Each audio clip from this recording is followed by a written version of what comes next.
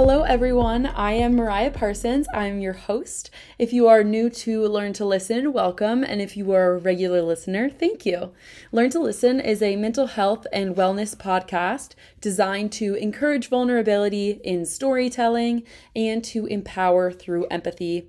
If you like the show, please go subscribe on your favorite listening platform. I also have built out our social media. So we are on Instagram, Facebook, Twitter, TikTok, YouTube, the whole, every channel, omni-channel experience. Wherever you like to find your content best, it's there for you. But first, I have a little preview of what is in store for this specific episode. You do not back down when you're like, I need a night to relax, recharge, refill my cup. And so because both of you are such you both embody that so well that I wanted to ask where, if you can pinpoint where you think that awareness came from. Yeah, I'll start actually. So personally, I think that self-awareness had come up really fairly young for me. I was adopted and I found out the whole truth half the truth when I was 7. And so it reshaped my identity again because I knew I wasn't from my parents. And then when I was 13, I was told the full story. And so my identity was reshaped again. And I feel like I was constantly grappling at strings to figure out or put it together to try to form this human being that I thought I was supposed to be while taking components of who I was or who I wanted to be or who others wanted me to be. It was just a very jumbled up ball of mess almost. And so I think that I forced myself to grow up fast because I wanted to be that best person for my parents, for my people. But it came at a cost for me because that left me with stripping and restripping my identity.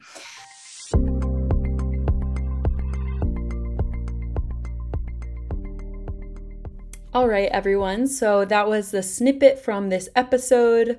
And that was Lexi and I talking. You'll also hear in the full episode Sophie as well. And so both of them are Oarfellows, like you'll hear us say in a couple of minutes, but I wanted to just highlight their foundation of a nonprofit. And Sophie is the CEO of Luma Galleries and Lexi is the COO. And so we kind of illuminate to so many different things, but something that I loved about this episode was just the energy in the room. And I feel like you can just kind of hear how close the three of us are and how we all can work together to make sure that we all are getting what we need out of each other and ourselves. So without further ado, make sure to check out Luma Galleries. The link to RSVP to Volume 1 is in the bio, the episode description, and I hope you check out their socials as well.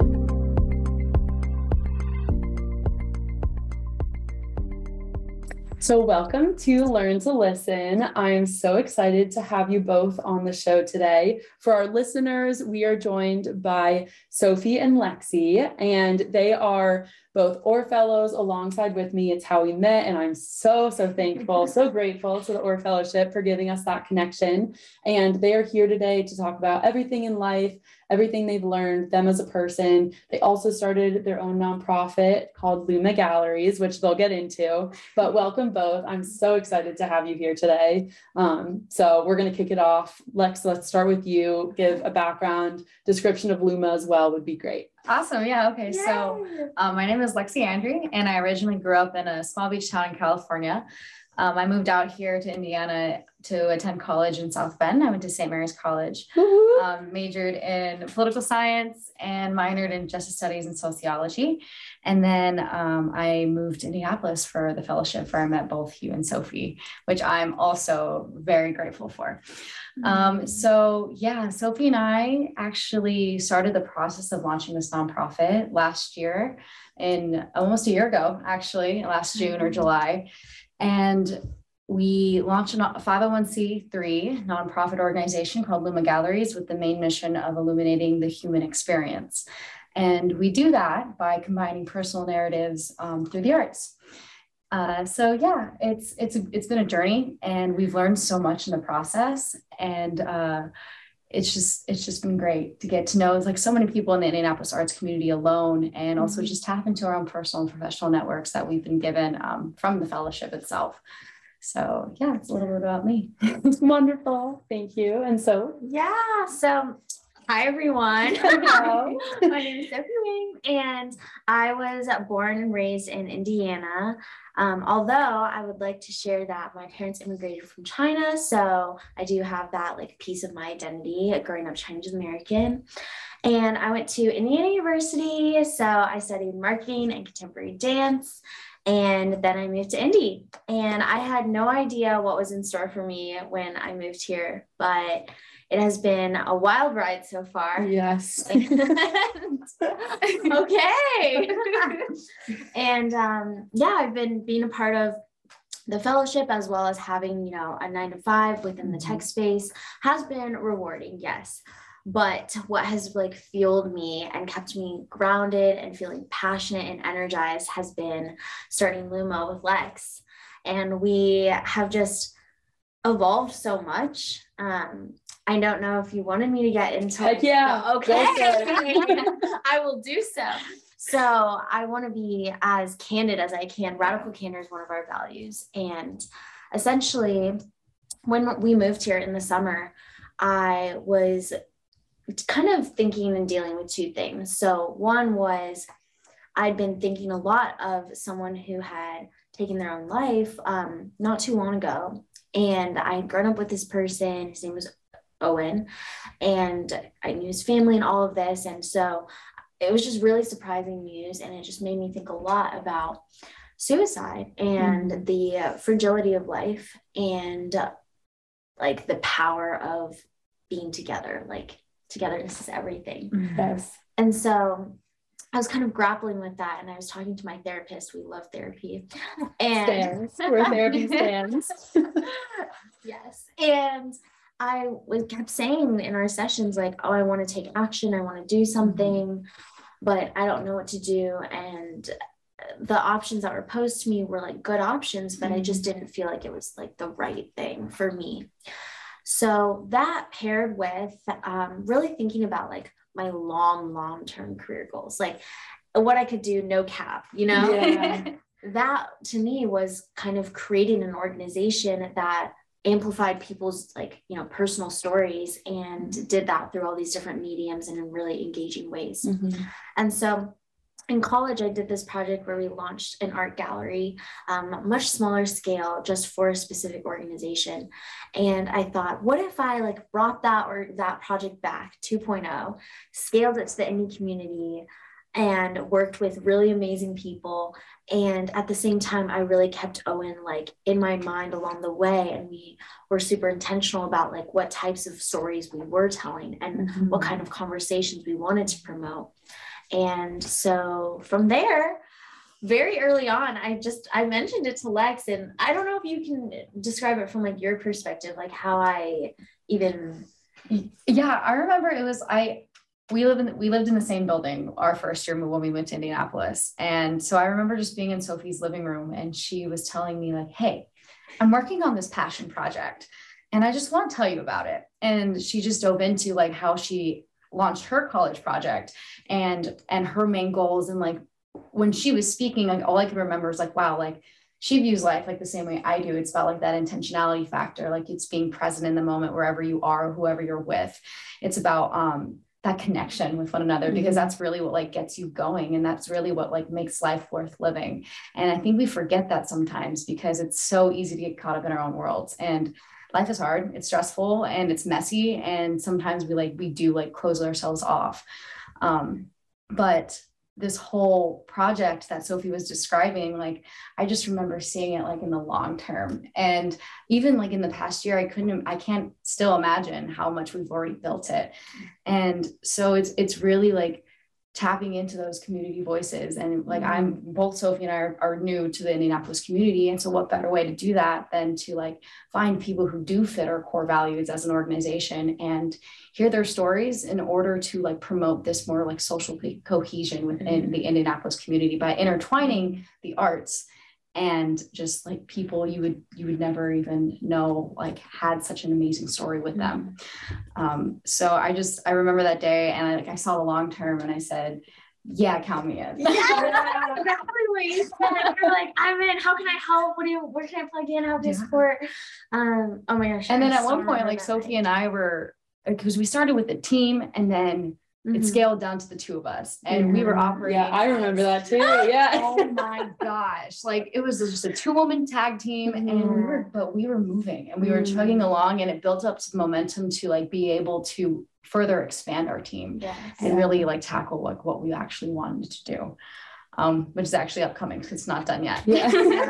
But that's what's so fun. You get like in the thick of it, like, you know, there's still so much, of course, that you guys are gonna do with Luma. But like, I think that's why I was so excited to have you both on at this moment, because there's things in the future which we're gonna get to, and there are things that you guys have already accomplished that have been so great. And Lex, what you were saying about like the social cohesion and the like, I think like the essence of being able to take people's different stories and like see the things that differentiate it, but then also see what connects it. Like, that's why I absolutely love. That's a bar.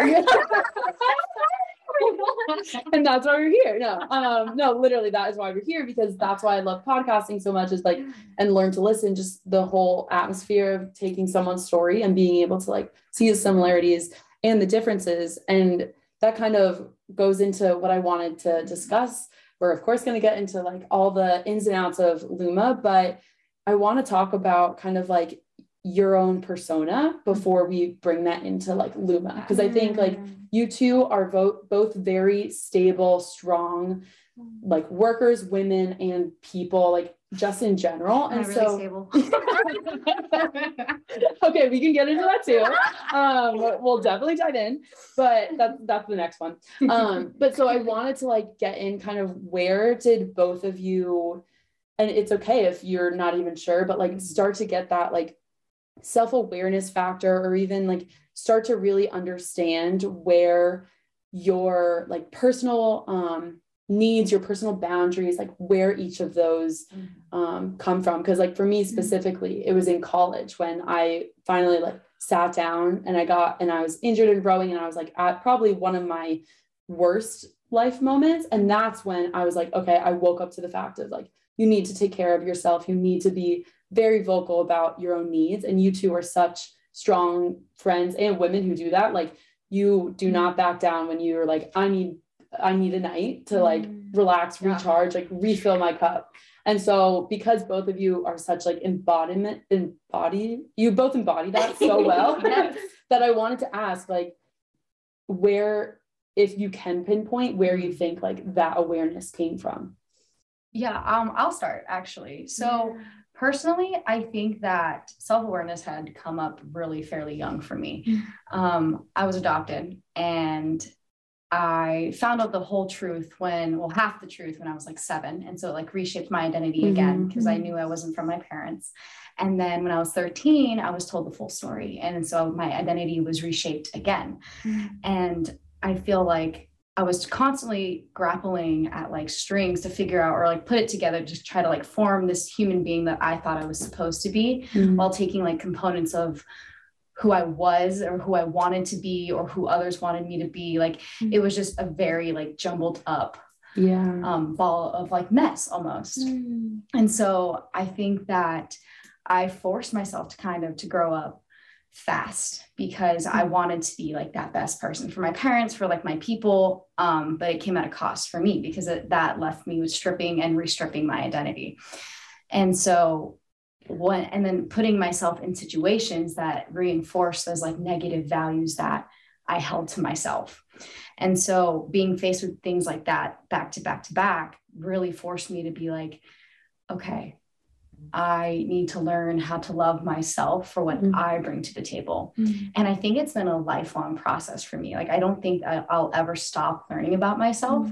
And I think that's so great. But I must admit, I've seen personally the most growth in myself within this past year. And I think I saw it in college because I was finally out of my parents' reach. Right. But I was still kind of stuck in that, like going to school every day, like maybe not making the best choices. But when you're forced into like your own independent lifestyle, you have to do what's right. Like you have to be responsible and you have to like act accordingly because, or you'll face the consequences at the end of the day. And so I really think that pushing myself to the limit by juggling this 9-to-5 job, by becoming a kitten mother, by launching this nonprofit with like my best friend, it's possible. It's hard, but it's like also has pushed me to be the best person I think I could be at this given point of time in my life. And I don't think that's done. I don't think it's maxed out at all. And I think that potential is kind of a myth because you'll never reach it if you don't stop improving. And I always think that there's room for improvement. But with that being said, I had to learn how to control my emotions and to at least control my reactions because I'm allowed to feel as however I feel, but how I reflect that towards others or in my interactions with others is what really defines who I am. And I want to be a person who acts with kindness and who cares for others. And I guess gives this really warm presence because people are so important. And the people I've met in this past year alone have become significant people in my life that I hope to like hold on for the rest of it. And I tend to keep it that way. And so by being the person I am now means making all those right decisions towards like the better version of me. And if to keep these people around me and also just to keep improving, I will be doing that. Just that, I guess. That was beautiful. Yeah. That was a rant. That was beautiful. No, I love it. I could listen to that forever, huh? Don't cut the loop now. We're just gonna pass the mic on. I'm like, do we just go off That's camera it. now? That's Like, it. Yeah. Lex, Wow. your TED Talk. Okay, amazing. Oh my God. Oh, that's phenomenal. There's so much to dive in there, and Yes. I am so eager to do so. But I'm gonna hold myself back and ask the same question to you, Soph, so that we can make sure that we dive into all of it together. Aww. Okay. Well, I would say that a lot of what you say resonates with me. I think ownership of writing your story and rewriting your story and knowing that that's like the past doesn't define you, like what you like, the future is like endless possibility, like all of that. So I really resonate with that. And I appreciate you for being vulnerable, and vulnerability is courage. Yes. Yeah. Yes. Part of our expression here at Learn to Listen. So I love that. Oh, yes, I totally have seen that. Absolutely. So I think for me, what pops into my mind when you talked about things like boundaries, strength, resilience, leaning into your identity, authenticity, is probably the fact that for as long as I can remember, I have this chronic illness. And I think that although having something like this has been traumatic, has been ugly, has been something that I've held a lot of shame around because I didn't tell people about it. Whenever I would be gone, they would just be like, oh, like, where were you? I'd be like, oh, I was sick, but like just gloss over it as soon as possible. I think that it has also deeply shaped the person that I am and how I live my day-to-day life, because I prioritize my health as number one, period. I know my non-negotiables. My non-negotiables are also my triggers, but like triggers don't necessarily have to be a bad thing. They are just things to help guide you so that you don't take a direction that will end up hurting more than you need it to. So for me, I think that like my strength and resilience come from the fact that like, yes, this is a part of my identity. Yes, it has shaped me and like stripped me down and like been some of the worst memories in my life. But like, it's also been like such a beautiful catalyst for helping me create a base into being a really healthy human being and really thinking about myself before I think about other people. I have to think about when I walk into when I decide to make a decision, maybe it's to go to a party at 1 a.m. Like, I have to think about myself first. Is this going to mess up my sleep? And will that then trigger me into having an episode? And is that worth it? And if it's not, then I'm going to go home at 12 and I'm going to say, sorry, I can't come to this party. And like the people that receive that, I would hope would respect it. So all of that to say, like, in this base that it has helped me build, I feel like I've been able to flourish on top of it. And not only say, I live my life in the fullest of ways that I can, but I can still do things that you might think, oh, what the heck? How's that possible? And then it's like, if I can do that, I think that so many other people can find their different ways of doing it. And I'll just give you a tangible example. Like, some of my triggers are like extreme fatigue or like very negative sleep or no sleep. And in my senior year of college, that summer when COVID hit, I wasn't able to get any internships or anything like that. And so I said, how can I grow? And I said, I want to build my mental toughness. And I also want to build my physical toughness. I think those go hand in hand. So I said, I'm going to train for a marathon. Like, so spontaneously. I was not a runner. I was a dancer. I started dancing in college. I didn't even know how to run like the use of your muscles like vertically when you run versus horizontally when you dance. And so that I've never thought about that. Yeah. Either. I'm going to be like thinking about that when I'm running and like, okay, no, vertical. The planes. Yeah. We're just going to end up doing the robot. Yeah. The planes of running. Okay. Yes. Yeah. And I just said, no, I'm going to do it. So I Googled how to run a marathon. I bought some shoes. I just started like 1 mile a day. Then it like, obviously, blah, blah, blah, piled up. The rest. And then I actually ran, 26 point whatever miles. And in November of my senior year, while I was, doing college teams, and I look back and I'm like, how did my body do that? And how did I not get sick? And how was I able to just push through the mental anxiety around like what will happen if I push my body too much, and will that be worth it? So yeah. I hope that gives you some context. It does. Yes, it definitely does. I think too, for our listeners I think when I was listening to both of you, the thing that, again, I'm gonna tie in the differences and the similarities, but the underlying, I think, lessons learned there of how you can take something that is very painful, very centric to a person and their identity, and then choose to grow from that. I think that's a very powerful choice. And that's something that I've had to learn of how can you, in the moment, I feel like when you're really in the thick of things, when you're in a dark place in your life, it is very individualized. The scope is very small. And so I think part of that process of healing is then to have that scope get a little bit wider and wider, and then see how that life event, that object, that person, how you get hopefully a little bit more distance or more experience around it, then can help you grow and like really shape your perspective. And it sounds like for both of you, the choice to then do that is, I feel like it, just knowing you both from like a year now, has been so, like, I see that in your every day to day actions of like, you are both at the same time, like very kind and very outward in helping other people. Like, what do you need? How can I help you? But you also are very aware and centric to your own personalities. And I feel like that's something that I don't want to say rare, but it's very difficult to come by at our age. And absolutely. Yeah. I feel like a lot of people at our age right now, it's like, we're used to becoming like those chameleons, and we're like, it's all about matching energy, which is, I'm also a huge fan of, because like, if you give me your 100%, I'm going to give you your 100% back, or 100% right back. But also it's like being able to remain in that your centric individual while being immersed into an environment of others, and not maybe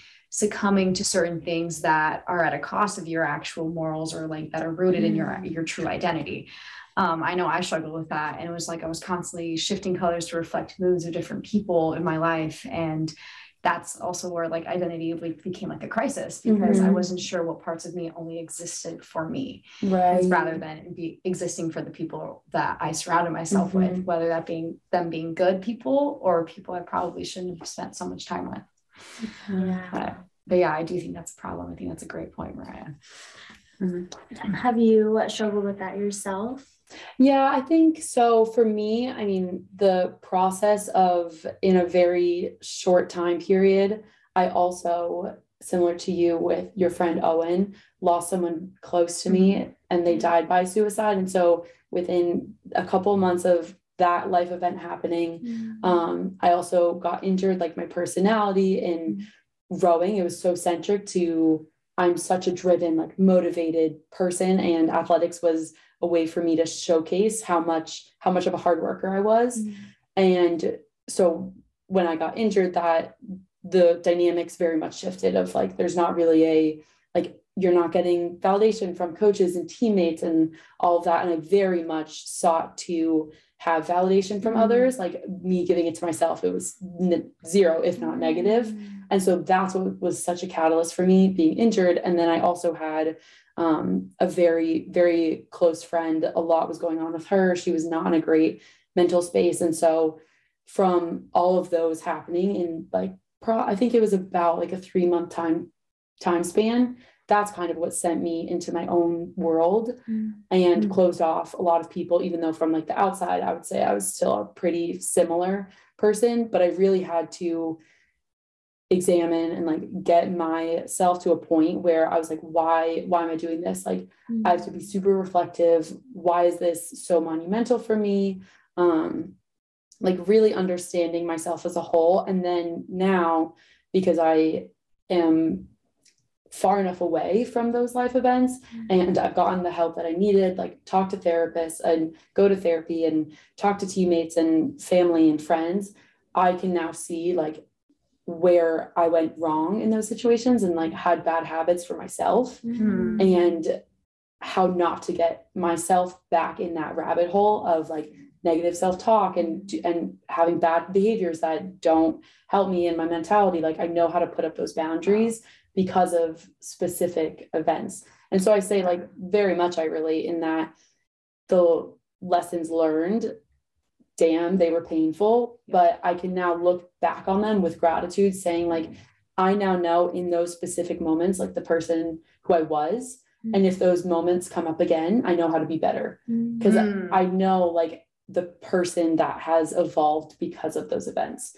So I sometimes look back on them and I'm like, damn, I wish that didn't happen because it's painful, right? Like we want to avoid pain. Right. But then I catch myself and I'm like, no, because you wouldn't be the same person. Like I probably wouldn't be here with this podcast, maybe talking to you two, like bonding over it. Right. So I definitely do relate. And I appreciate both of you sharing, you asking the same question to me as well, because the vulnerability aspect of like sharing and being so brave and putting up those boundaries, it is difficult. And I hope anyone who's listening to this podcast, it's part of the reason I started it, like goes to the Luma Volume 1. Like I hope if they ever cross like any of our paths, they find maybe hopefully not a similarity in the pain there, but in the growth factor that comes after it. Yes. Yeah. And you can't have like one without the other. No. Yeah. And what a beautiful, like multifaceted dynamic, like stream of thoughts that you just shared. That to me just seems like a Mariah moment of reckoning. Yes. Like, and I love that for you. Yes. Thank you. I think that's beautiful. Yeah. And I think that like your ability to be able to pinpoint those bad habits or those toxic traits is hard work within itself. And that's discipline. So all those values or skills that you valued so highly when you were younger, but sought like the validation from others, like really like you just were able to turn inward and give that to yourself. Yeah. And I think that's so powerful. And like what you said about pain, because unfortunately pain does bring out the most growth, and growth happens when we are outside that comfort zone, when we're exploring uncharted waters. But I've learned, I think that's another reason how I've been able to become more self-aware than I have been in the past, is just being able to realize if that never happened, I would never be this Lexi. And I love this Lexi. So I'm grateful for that moment, although painful. It has brought me here today. So I echo what you just said. And yeah. Oh my gosh, can I say one more? Oh my God. No, absolutely not. We're gonna keep going with all of this because it's too good. It's too good.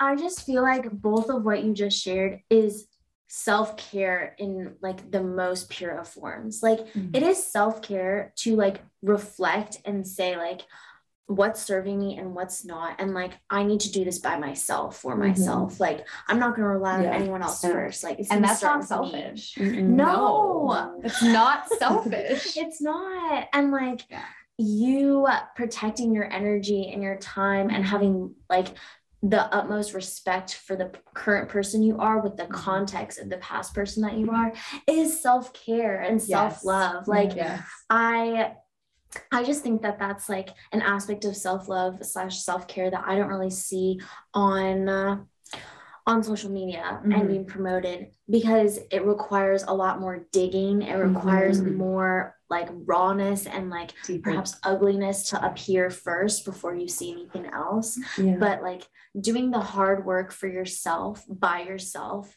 is always worth it. Always worth it. Yes, absolutely. Yeah, I completely agree. It's actually a very relevant topic of on the podcast as well. We had Corey, who's an awesome human being, and he like brought up the fact, he was like, self-help is bullshit because you can read and like surface level, but it's like really the deep dive on like reflection on your own persona that will make the impact, right? So like I feel like there's on social media, there's like the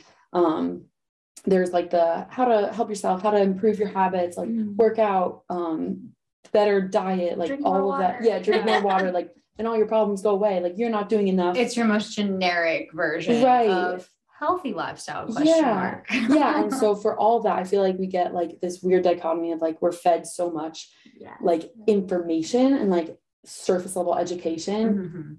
But really where all the work begins and like really has an impact is when you're diving in, like whatever that looks like to you, whether it's with therapists, whether it's with loved ones, whether it's internally, like in a journal, anything, like wherever you're doing that work, that's where I feel like you become the person that like the better version of yourself, or like understand your previous one to then know like your present persona. Yes. And I feel like, and I can kind of bring this into like Luma a little bit, because what you're sharing to me, like very much has like a tie to this concept of like inputs versus outputs. And like, for me, I've shared this with you before. Inputs are like consuming media, consuming food, listening to others, like anything that you can absorb, whether that be physically or mentally or emotionally, that's inputs. Outputs is creating, outputs is processing, outputs is releasing, outputs is like crying, creating poetry, making something, telling someone something that you need to get off your chest. And so like what you share just makes me think of like, how do you balance the inputs versus outputs? Like if you have too many inputs, in my opinion, like you just get overwhelmed and you feel uncomfortably full and your voice becomes lost. Yes. And if you have too many outputs, then you lack inspiration and you're not going out into the world. You're just waiting for things to come to you. And with Luma, like we've done such a great job of just trying to maintain a balance of like, yes, we're doing this for the community, but we also have like our personal whys, but we also want to amplify the muses, and we also want to like create, but we also don't want to be the only ones creating. It's multi-layered. So there's there's so much balance there. And I think I want to echo what Sophie said too, because the inputs and outputs and like the voices and like your voice and like your people's voice, and it matters. All of it matters. And it's like Sophie said, it's about knowing that balance. And so I think I want to also credit like what's really cool about like the similarities between your podcast and Luma is that this is our own words. Like these are coming from our mouths. And well, no, duh. But, that's a bar. That's a bar. But like the same thing with Luma, like we interview these individuals who embody our Luma values, and we pull all that content together and and form this kind of final excerpt of everything that they have said in their excerpt, but like kind of condensed into a story form, but verbatim from what they've said in their interviews, because we don't want our voice to outdrown theirs and when they tell their story, because it's not really about Luma. Like Luma solely is the platform that amplifies like these voices of the people. So it is a great way though for me and Sophie to be able to interview these muses. We refer to them as our muses, because our voice is heard too in the interview, and that's when that bond happens, because like they're being vulnerable, which allows us to be vulnerable, and human connection just forms even further there. But I'm gonna stop talking. Amazing. No, never. That's not allowed. No self-censoring on this podcast. No, I think that's beautiful, and that speaks to the intentionality. And I wanted to dive into this because I feel like, I mean, I am like such a supporter of both of you, and I've been like on the inside of Luma, helping with the photo shoot, and like just knowing you guys while you've been working on the like working up to the gallery. And so I feel like sometimes I forget, I'm like, oh, like I know so much about Luma just because of my involvement. Yeah, shout out to Mariah for really helping. Oh, thank you. She's been such a huge help. I did not plan that, but I will take it.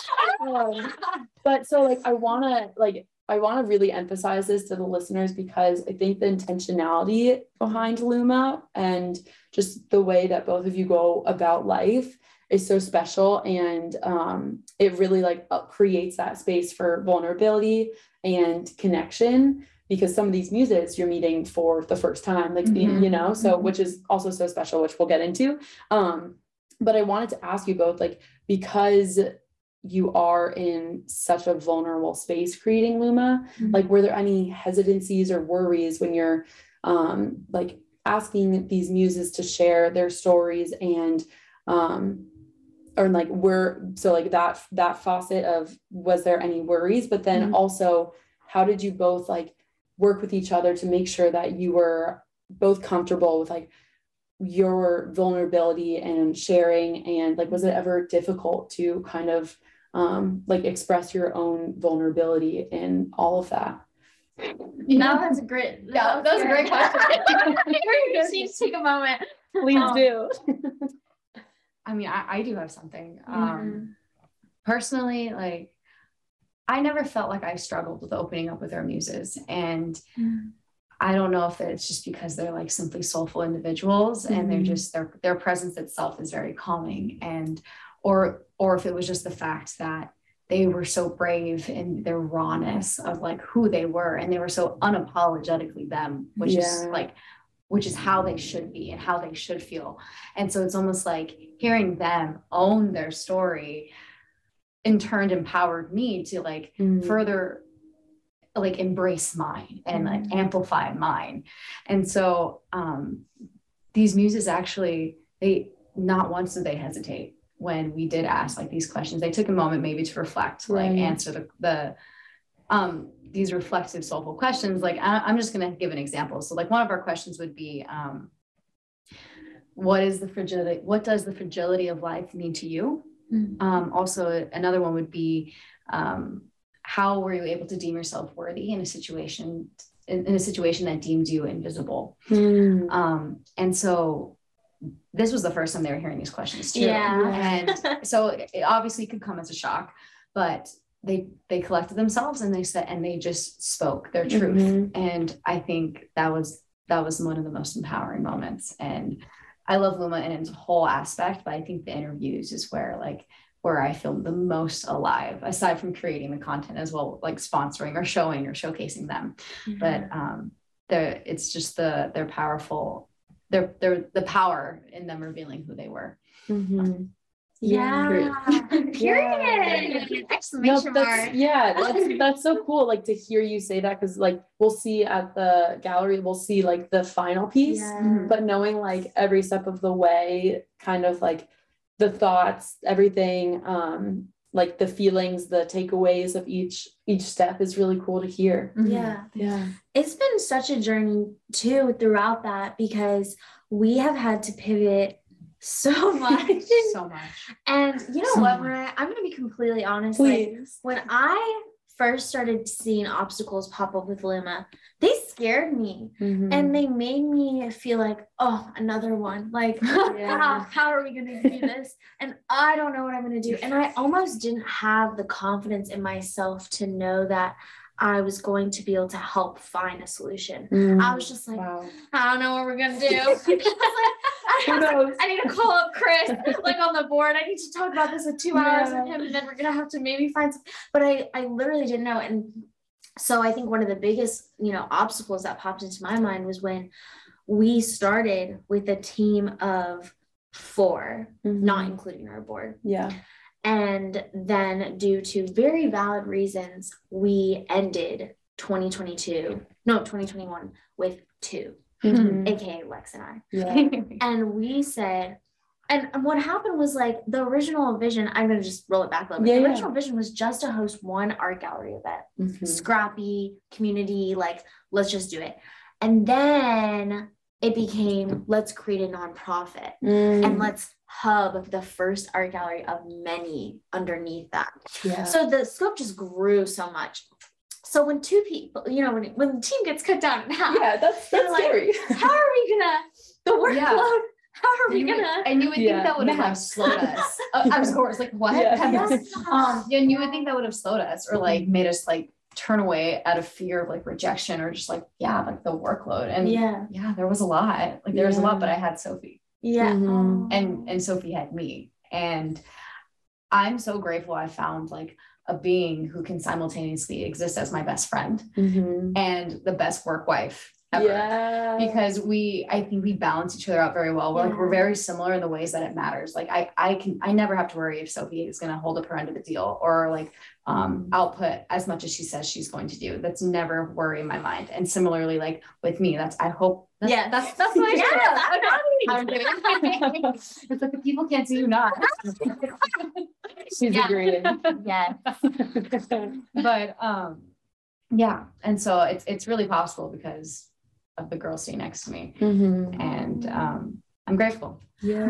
I'm so good. I'm so blessed to just witness that. Such a love fest. Sophie and I do profess our love to each other like after every meeting. Every meeting. You have to. Naturally. Yeah. It's like not planned. It just happens. And we somehow can find new things to say every time. Like, we never run out. Yeah. That's so special. Yeah. But going back. Yeah. So bringing it back to Luma. that was a huge obstacle that we just, in the moment, we had a few conversations where we were like, we're not sure how this will work. No. Like, maybe we do need to look for new people to join our team. But then we said, no, we're gonna do it and try our best. And then we're gonna pivot along the way.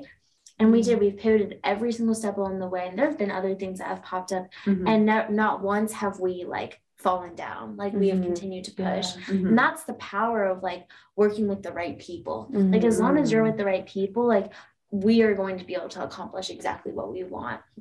And the very other thing that popped into my head based on your beautifully worded question was we also, when we thought about, Luma's mission is like quite large, and we are just trying to do our first event. So it's not going to be perfect.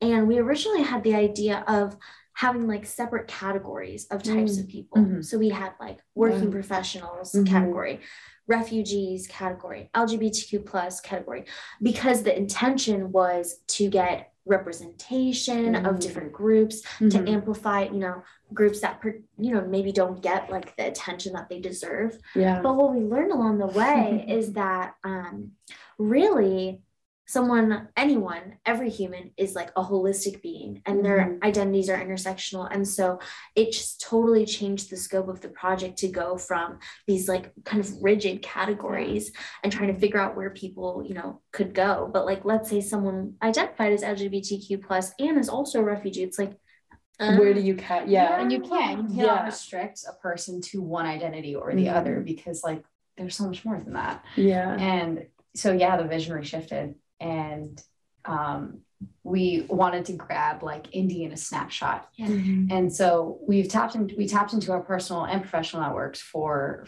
these muses. And what we were able to find was just like simply like beautiful, like within their stories. And we really wanted to do like right by them. And so Sophie and I decided to upscale our vision and really just pick a central theme to their story and combine that with photography and shadow work photography, specifically like with our Luma gradient colors. And we're that the final photograph and the final text excerpt from their interview will be shown in our Luma Volume 1 gallery. So the first gallery that will ever launch or that will ever be hosted by Luma will happen this June 25th and 26th at 1,000 Words Gallery on the east side of Indy. And you really should check out these muses because they're wonderful people and their stories will touch your soul because they've touched all of ours. And and you got to like meet all of the muses. You were the first person that they interacted with. And let me say, they were so grateful that you were their first face. I was so happy to be there too. Like, it was so much fun. And this is I wanted to talk to you both about this because like, I feel like the photo shoot is perhaps like the first time of like seeing the embodiment like visually, because you have like the interviews beforehand, and that's of course the like text, the oral presentation like through the interviews, but the visual component of the expression, like the photo shoot is kind of like it, right? Like you did the prep work and a vision, but like having the actual muses in the space, just from my perspective was so cool to like see it all come to life. And I loved meeting the muses. Like, I feel like I'm connected to them, like, absolutely, you know, and Luma, and I can't wait for the general public, of course, to see that. But I wanted to ask, before we get into like the photo shoot, what's like the methodology behind how you found muses? Like, I of course know the stories, so I'm asking you, you both this for our listeners of like, when you were posing the question for yourself or both of yourselves, of like how you're going to go about finding these muses. I know you mentioned like the categorization and that got that was pivoted away from. So if you could even like put like an umbrella of like the methodology or the like reasoning behind why you went with like the muses that you have chosen, are you able to like summarize? Yes, I just give me 1 second. I do want to I want to say that it's funny because I think we kind of touched upon this earlier in this podcast, and it was about knowing that you're your best self when you're with like the best people like you can be around. And so when we all like reached out through our personal network, we found like these inspirational humans that had a story and had it been impacted, it also impacted others in the process. But we're also just like genuine human beings. And I think it's almost ironic because it's like, it speaks to the truth. Like who you spend the most time with is like who you end up being like. And so the people that we use through our network, I would trust with my life. Like Jan, for example, he's also on our Luma team. He was the one who looped in one of our muses named Arlette. And she, just a little brief snapshot of her, she was originally born in Rwanda, and then moved to Kenya, was raised there for a little bit, and then moved to the States. And so her story encompasses that entire journey, and of course the internal journey that she experienced in herself. But Jan himself is actually a refugee as well. And so it's from just Burma. Like yes, from Burma. And so I think that recognizing a genuine whole human being who acts with intentionality, who is resilient within their day-to-day actions, or even like their overall life actions, they'll more than likely they'll have people who are like them. And so I think that's it was almost sporadic, and if I'm being completely honest, please do finding these muses, because we did try to like categorize them originally, and then like that just didn't work. We were also very new to the area, and so we really looked deep into the arts community. We used like our our personal friend and board member, Chris Smith, his network as well to try to find other people. We randomly chose people off the street in Fountain Square. Shout out Fountain Square. We were like, all right, we need 2 strangers today. We just walked around and asking, and the worst thing they could say is no, right? Yeah. But then they both said yes. And then you're like, okay, now we're done. Yeah. So yeah, if I'm being honest, it's just like there was no like method necessarily to our madness. We just happened to be in the right space at the right time, and we had the honor and privilege of amplifying these very 7 special people. And I would add on that it was not only all of that and someone who was willing to share it with the world. Yes. You know, because some people aren't ready, but all of these individuals were open and willing to be open. And so that it wasn't hard to get them to open up. It was like the way they already talked about life, the way they already talked about themselves, the way they treated people, that was already like so clean and clear. And then like when we were finding our last 2 interviewees, it was Nadia Issa and King Rhodes, both phenomenal individuals. I was just like, I had already spent a little bit of time with them, and I was like, they have unique stories, yes. The way they talk about life and their values and how they navigate this world is just perfect. And it's just exactly like what we want to like also do. So it just was like a no-brainer. Like, duh, I need to reach out to them and be like, hey, do you have time to be interviewed like on a Sunday? I don't know. Lex, what are your thoughts on like how you want this process to maybe be more intentional or more streamlined moving forward?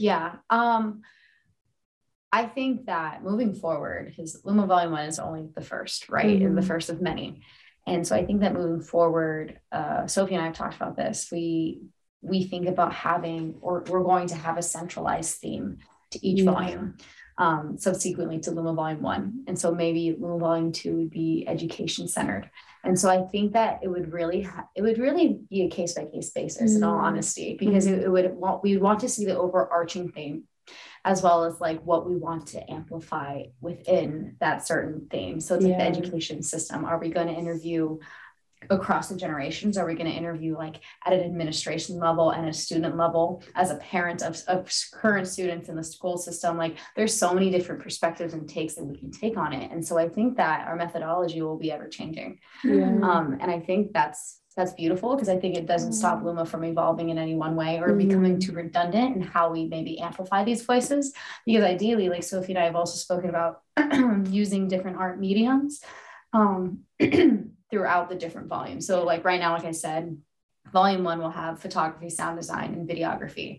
Maybe the next volume will be photography and spoken word or dance or yes, absolutely. She was horizontal running, not vertical. And vertical dancing. No. Are you trying to imagine vertical dancing? Okay. We gotta switch it up. I'll show you later. You can't get video evidence of that one.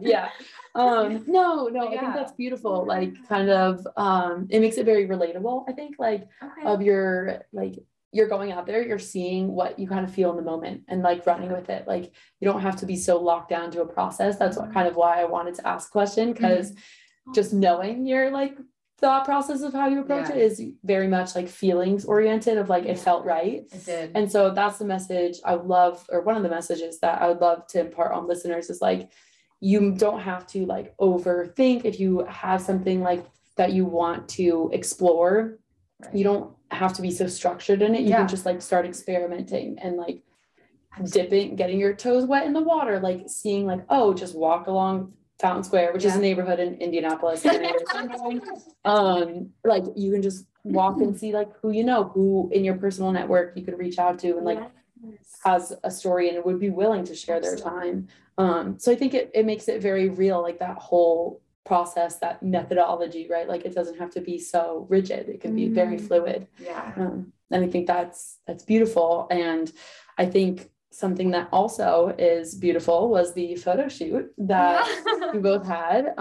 So I purposefully, knowing that after the photo shoot, after like the weekend, I purposefully restricted myself in like asking what your guys' takeaways were, because I wanted it to be during this conversation. So yeah, so I wanted to hear both of your takeaways.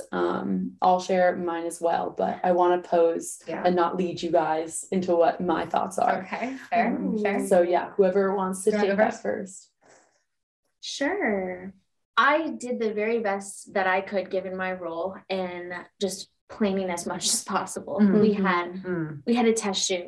We had a pre-meeting to the test shoot to plan out every single shot we wanted to capture, the silhouettes, the lighting, the everything. Specific to each muse, like everything, very detailed, very detailed. Very opposite of the methodology. Very planned. There needs to be structure somewhere. Exactly. Yes. Yeah. We gotta have structure. That's why they're back to back. See the parallels. Okay. There's duality in everything. Say it again. Yes. So yes, we had the test shoot. Then we had all these meetings after the test shoot to figure out what we wanted to do for the final shoot. Mm-hmm. Then it was, okay, it doesn't just have to be Lex and the main team and our board doing this. We can bring in other volunteers.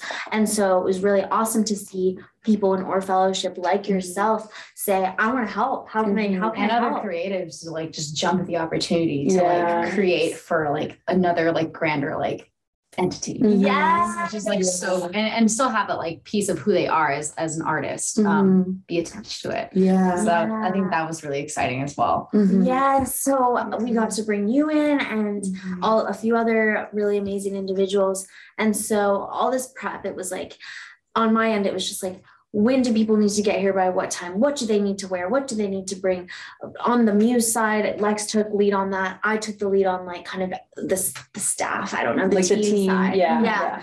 And so then when we got there though, I was like, okay, I can relax and just enjoy and be present and soak this up, because this is like a once in a, like we can never replicate this. Never. It can't, because all of our volumes will have different muses, and maybe we'll be in different places and the shots will be different. And it won't be the first one.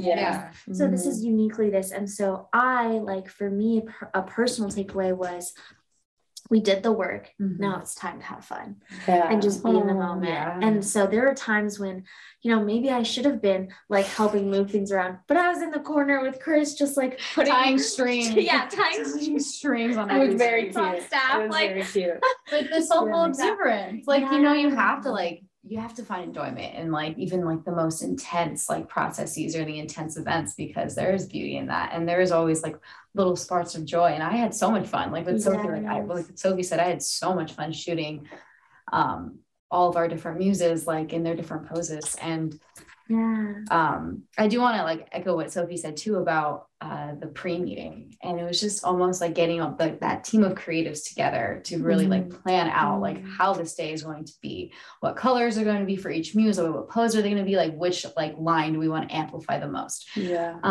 Having like the power of having all those creators in this room like thinking about the same end goal while having in the back of their mind what Luma really stands for, like what our main goals are, what our values are, was like almost like watching magic happen. Because the fast rate, like these ideas were coming off of, and one idea would spark another idea, would spark an even grander idea, and then like we'd all come together and like pick our favorite. And I think that we're all very like strong-willed people, and we're headstrong, and we're independent, and we're also passionate. And so it is possible for as those powerful individuals such as ourselves to be in that room, like working towards the same end goal without butting heads toward each other. And I think it was just like the strength of being on the same wavelength. And that high carried into our actual photo shoot, which was amazing. And there was never at one point where I felt like things were out of control. And we had fun with it, for sure. And I'll just say one more. I would say on a external lens, it was the fact that we curated this experience, and like I feel like each person had their own experience within the experience, which is so unique if you think about it. It's like for Lex and I, it was about, our, I won't speak for you, but I mean, for us, it was like, you know me. True.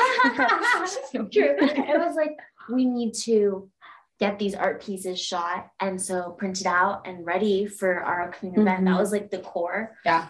You know, for other people, it was maybe to experience something that they hadn't before and be able to like play a tangible hand in like these final pieces. Like it was different for each person. And I think like even the muses, like they came in and they felt like models. They felt cherished and rooted for. And it's like they had an audience, but they also didn't, you know, like we were teaching them too. So it was like they had their own experience. How cool is it that every single person like has their own like individualized like moments of like love, joy, fun, learning, all of that. And my favorite part was Jared Thompson's. Actually, I don't know if it was my favorite, but because they were all so good. So I can't compare, but he came in and we didn't have to teach him how to pose. We didn't have to silhouette him at all. The lighting was already done. He came in, he brought his saxophone and he just played. And it was like, you could hear a pin drop when he was playing like in that studio, and we were like dancing previously, like we were blasting our own playlist, and everyone, it was just like, although we were all firing at different frequencies in that same environment, in that one moment I felt like we were all just like together experiencing the exact same thing, except taking our own like perspective on it, of course, because like what Sophie says, it's the little pieces that make the bigger picture. And that was one of my favorite parts too. What was your favorite part? What are your takeaways? Oh yeah, no, I do have a different perspective from you both. Like just from my you know, like my role, like what I was helping with that day. But I do like Jared, and he was like the last muse too. So it was like a nice little like gift, like like packaging it up, you know, like what's the word I'm looking for? Like very, very wholesome, like tangible moment of just being like a sigh of relief. Like it was kind of like, a nice little like, it's done. Like it like had a nice finite end with literally like music. Like that's a wrap, like music playing. It was very special. I know like myself too, I haven't been in a photo shoot ever. And so like, it was just cool... You should be though, because you're like a model. So please. But it was just like so fun, like just such a fun environment, and like I love your guys' colors. But it was, I think like if I had to pinpoint, like one of my strongest takeaways was just like the creative energy in the room of like, we had, of course, like Aaron and Sam, who are other OR fellows, like they were contributing. They're both creators as well. And then Danielle, like the photographer, she was so zoned in on like what she was doing too. You guys both, like Jan as well, like filling your, like looking at the whole picture, like seeing how it's gonna come together. And so for me, it was like a lot of fun, because I feel like in both of you, I could see like the fun that you were having, and like the stress of planning it was like not, I won't say evaporated, but like it looked like it was, you know, pretty dang close. Pretty minimal. She was not let in. And so it was just so fun to like play the role of being able to like help alleviate some of that stress, and like help make the vision that you both had set forward happen. And like I feel like everyone kind of understood their part, and like how to make that all happen. And so it was just like very, like you could just like feel it in the air of like everyone just being like so vibey and like contributing to the like creative or the intentional effort of like each little role that everyone was playing. And it was so like cool to see just like, you know, the background of it all. You know, I want to add too, I think that the stress did like seem to evaporate for Sophie and I, because we had so much confidence in like the team that we had brought to those 2 days. We knew what people were going to be in the room. We knew what everyone's role was, and we were comfortable with letting their creative autonomy flow, because they're more than capable, they're more than passionate about it, and they're more than awe-inspiring. Like it's great. And so like being able to like trust that team to produce like what you're imagining and like what you envision like your final product to be is just such a great feeling, and it is a sigh of relief. So I can say that because of the team that we had built, my stress is almost like gone by the, like the 2 days. It was like almost like the jitteries at first. Like I was nervous. Like I wanted everything to go perfectly, but like perfection is an illusion, like as it is. And so I'm just, needless to say, more than satisfied with how everything turned out, and beyond excited for like the next time we have to do something like this again to curate this art. I like also exclamation mark on Lex, exclamation mark on yours, Mariah. Bars. It like makes my heart warm and fuzzy to hear you share that, because I'm gonna oh my, that's so cute. Do you see the camera? Baby hearts.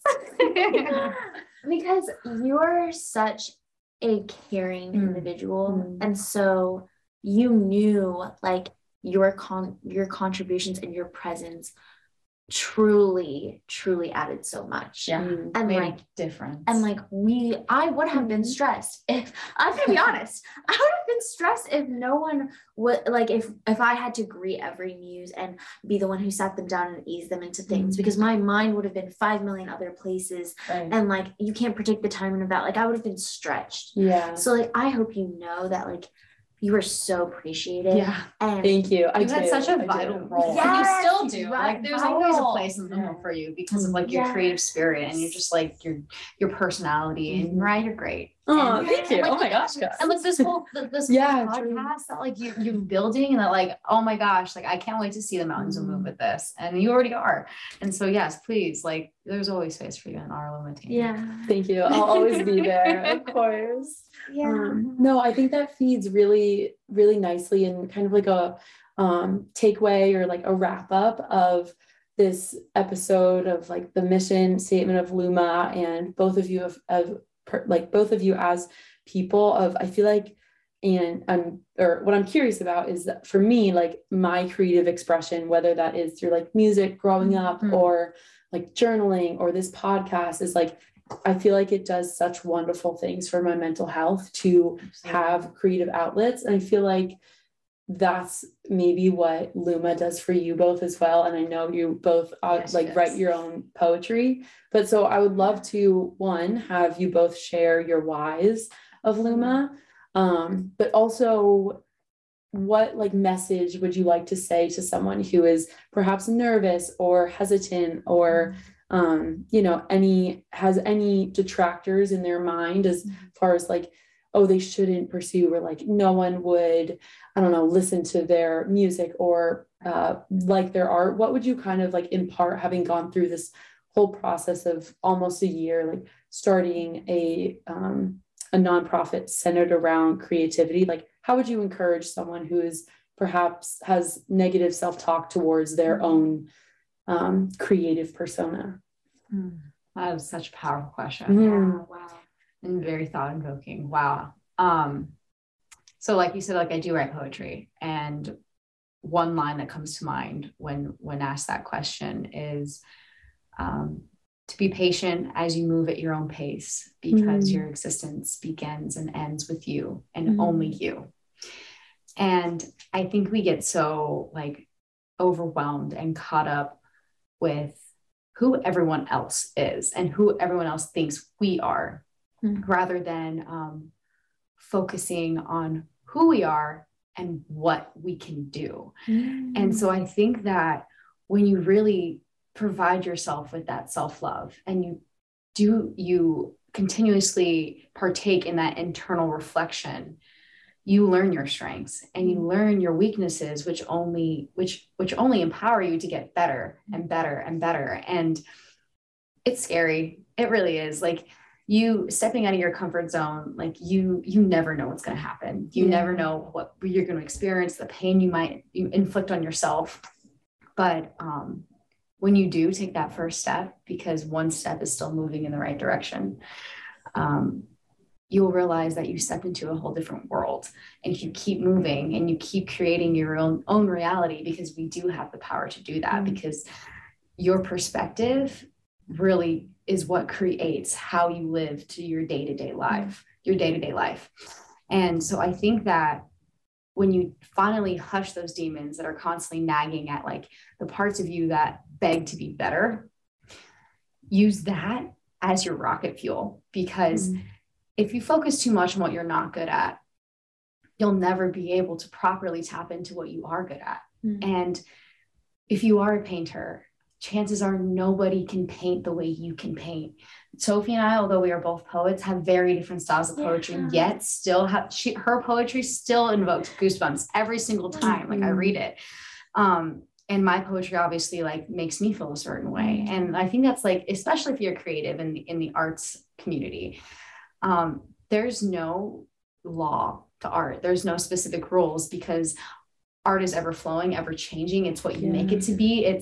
There's no specific definition, because it's an expression of yourself and using your creative power and your creative ability. And so I think that could be channeled in any avenue of your life. Yes. Whether growing in relationships, looking at them as relationships rather than transactions or exchanges, being intentional in that, and also just believing in yourself, because like you can accomplish great things when you finally tell yourself that you are enough, and you are enough from the moment you took your first breath of air. There is nothing more that you've done to deserve that worthiness and to feel that love than to just be existing. So when you finally, I think, wake up to that reality, I think you'll start to manifest some pretty powerful things. So full body chills. Gosh, why do you have to do it to us like that? Wow.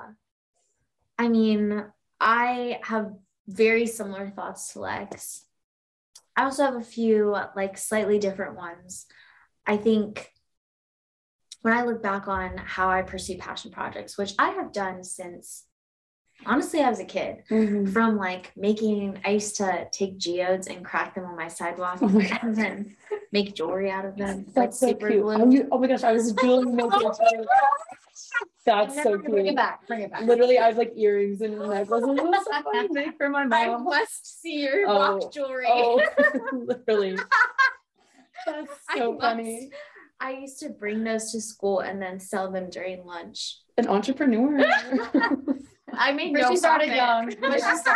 Yeah. We're not. Never mind. Oh my God.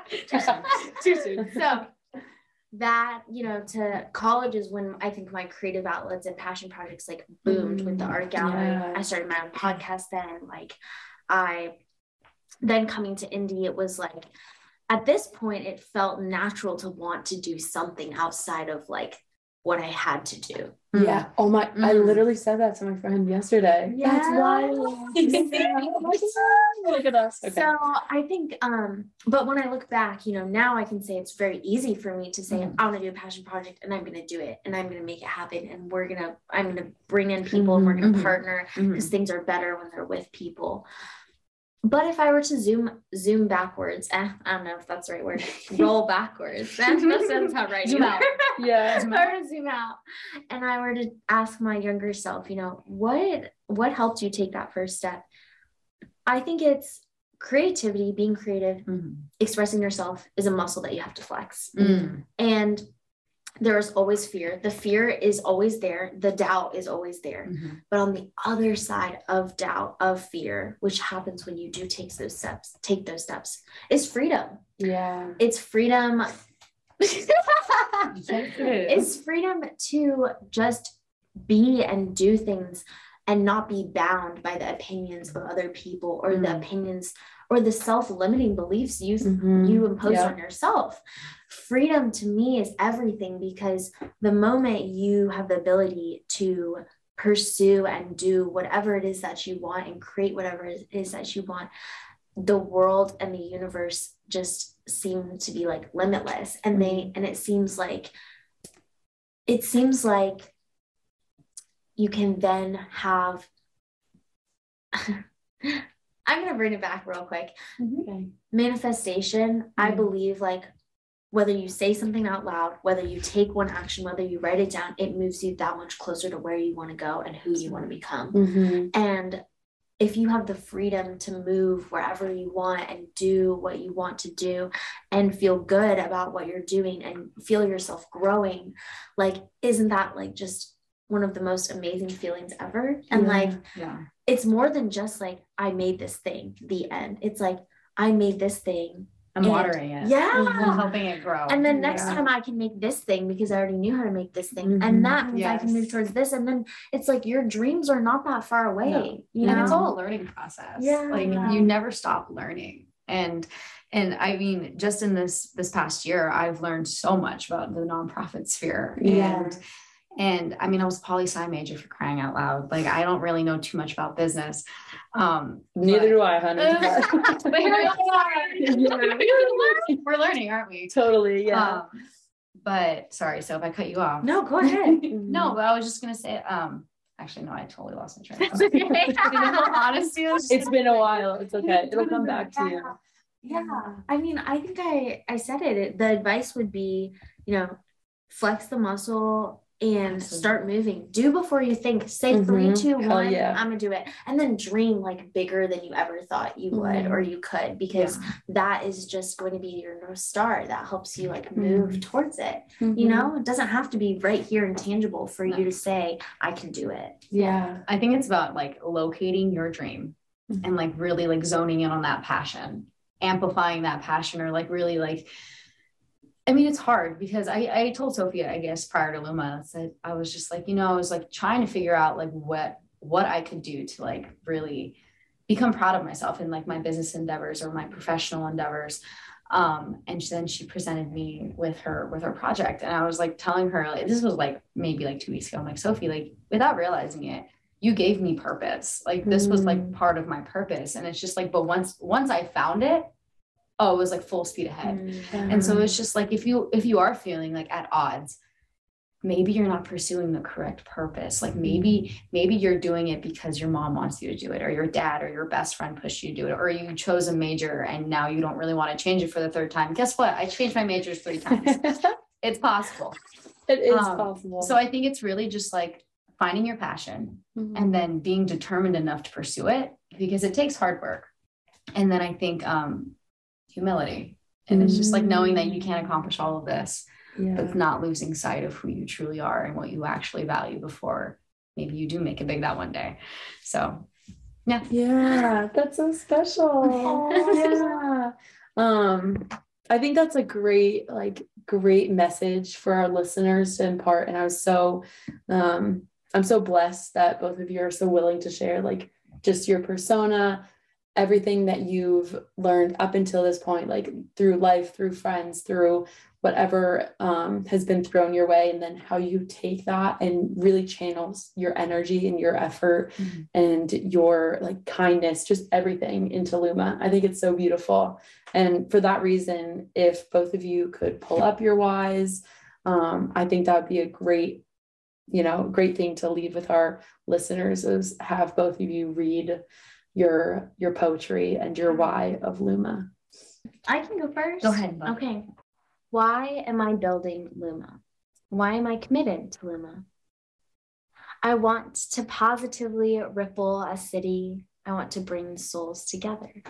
I want to amplify voices. I want to create spaces for stories. I want to strip constructs in favor of connection and conversation. Let's talk about hard things. Let's talk about the good, the bad, the ugly. Let's talk about death, pain, and identity. I am a light. I will create light. Luma is light. Luma illuminates. I am Luma. Luma is me. An experience can spark thoughts. Thoughts create action. Action creates change. We are the change. I will do my part. I will change what I can. One life, one day, one moment. Luma lifts me up and I lift Luma. Why? What a powerful question. I commit to Luma because I love touching souls. I love sharing light and breathing in darkness. I love the essence of humanity. I will do what I can. For Owen, for those that have left this earth, for those that feel lost or are floating, togetherness is everything. My why. Togetherness is Beautiful. Everything. Thank you. I promise to get that tattooed on my body one day. You heard it here. Yeah. Heard it here. Wow. So every time Sophie says that, like she's Chills. read it. It's literally like every time it's just chills because it is her authentic why as to like why she's like part of this, like driving this train forward, and inspiring as always. Thank you. So this is my why, and it kind of intertwines my vision for Luma in the near future and years ahead. Luma, illuminating humanity, the secrets of the universe hidden inside, the constellation of experiences that have shaped and reshaped a soul. Every transformative lesson, every galactic burst, leading to the emergence of a more magnificent being, a force to be reckoned with, and another tale to be told. Magnifying humanity's journey through the light years and the stories of eons to come, the cosmic collisions of souls brought to union by similar meteor showers and individual comet configuration, the shifting and reshifting of solar systems as intimacy incites a bang and our stars align to forge an even grander galaxy. Together, we act as the ultimate guide through the cosmos. With every synced planet orbit and formed connection reveals that the mysteries of life lie within the exchange of energies in our shared stardust composition. We radiate and astound with brilliance and stare in awe as we exist as both the viewer and the view. In union, we unlock the conundrum of space and time as we venture into the infinity of the universe, the existence of Luma. Snaps. Yeah, those were both so beautiful. I love you guys so much. Gosh, we love you. Oh my gosh, that was so insane. That happens quite often. Yeah, no. I'm so happy. I hope the first time that I heard both of you speak to your why, different times, but truly phenomenal. And just hearing them back again, I'm so happy to have them like live in the existence of both of you, like this podcast.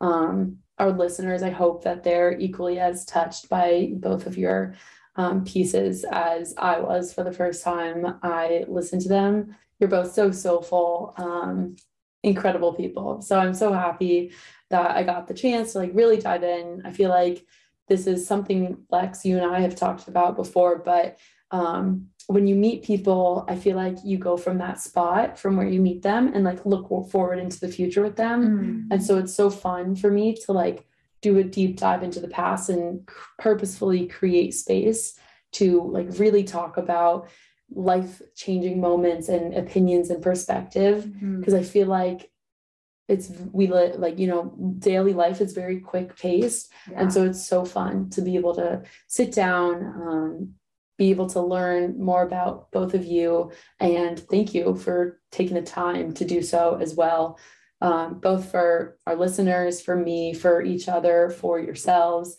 I think it's really special, and know that I love you both. I love Luma. You're such hard workers, just in every aspect of your life, and so passionate about all the work you do. So I hope you take that with you. Mariah, thank you like a million things. Like one, for actually creating this space for us to be able to like not only share like our aspects of Luma, but like share who we are, and for you to also partake in that and to reveal who you are as well. Like we said, like this is like, I can feel like the energy in this room. I can feel like that connection for me, and I already feel mighty close to you guys, and I just even closer in this moment. And so like, thank you so much. And I'm just in awe of you and all that you've done with your podcast. And it's an honor to actually be a part of it. So one thing that I think Mariah is always consistent about is putting comfortability at the forefront of any human interaction.